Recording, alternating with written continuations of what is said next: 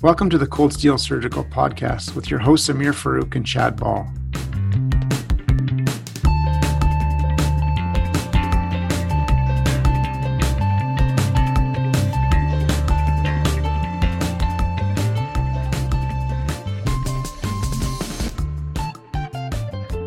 It's that time of year again. We have the pleasure of interviewing and selecting our future colleagues.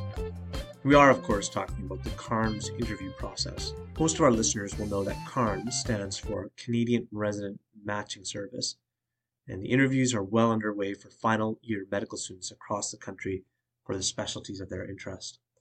Like last year, we felt it would be helpful for prospective applicants to hear from the general surgery programs across the country about what their residency training programs have to offer.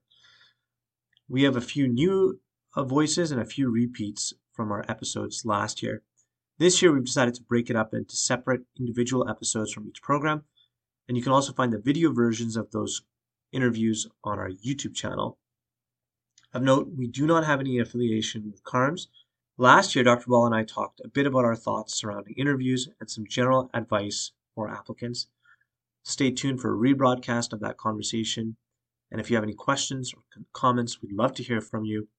So email us at podcast.cjs@gmail.com or tweet at us at CanGSurge. And it was quite neat to do this episode, Hey Dr. Ball, because I think doing this actually brought back a lot of memories for me about what it was like to go through CARMS. Yeah, I think that's true. You know, some of the program directors were so eloquent in terms of the benefits and some of the neat things within their program, within their city, within, you know, being around their colleagues. And it certainly brought back trying to think about all those things as you apply, for sure. It was a real privilege to invite all the programs across the country, most of which were able to be included, and we hope it helps a lot. Yeah, absolutely. And while we're on the subject, Dr. Ball, you've obviously been on both sides of that equation.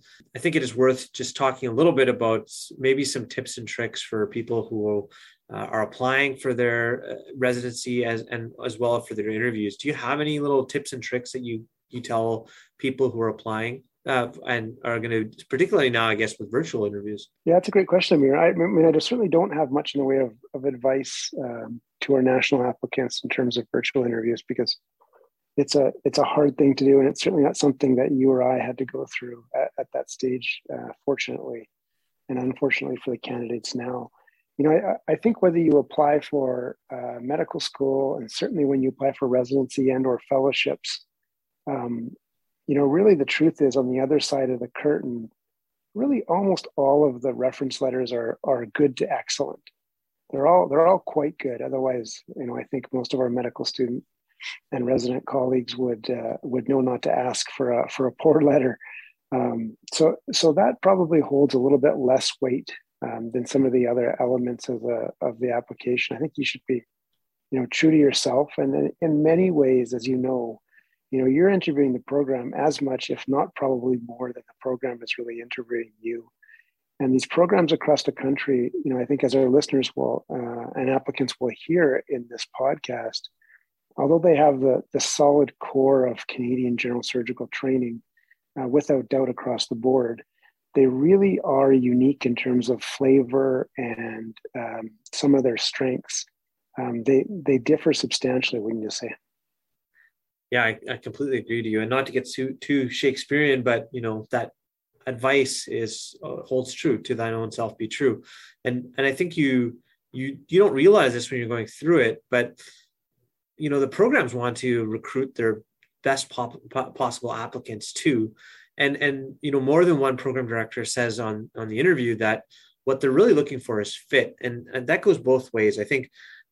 And I think hopefully that comes across virtually as well too. You get a sense of who the people are. You get a sense of whether you would fit with that group, and not all personalities fit with all groups in all cities. So I think figuring out where you would jive and where you would thrive is so important. And this is the part of that interview where it's really hard to be objective about it. There's some little gut feeling that goes in deep within you, and you kind of realize, I think that's the place where I want to go and where I'm going to fit in. And you should just trust that voice inside your head that tells you that. I think that's the way to go. And again, I didn't do a virtual interview either, but I think all the usual things about, dressing professionally, looking into whatever you can do to make yourself look as good as possible on your virtual interview is going to go along in a long stead. Because again, the programs only get to see that one little snapshot of you. So doing whatever you can to make sure that that you look the best that you can on the interview day is going to go a long way. And we'll post some links in the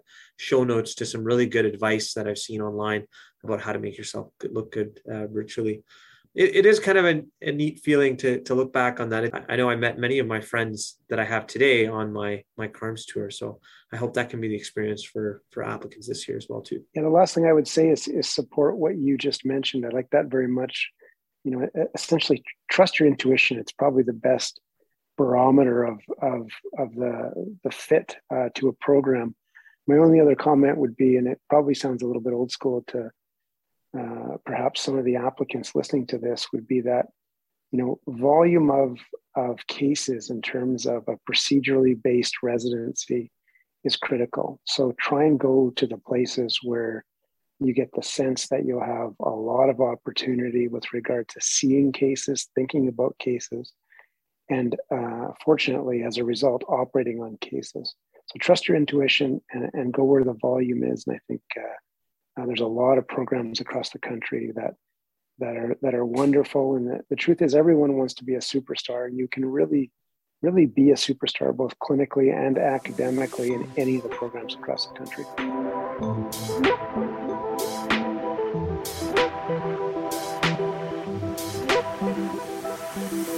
You've been listening to Cold Steel, the official podcast of the Canadian Journal of Surgery. If you like what you've heard, please leave us a review on iTunes. We love to hear your thoughts, comments, and feedback, so send us an email at podcast.cjs@gmail.com or tweet at us at CanJSurge. Thanks again.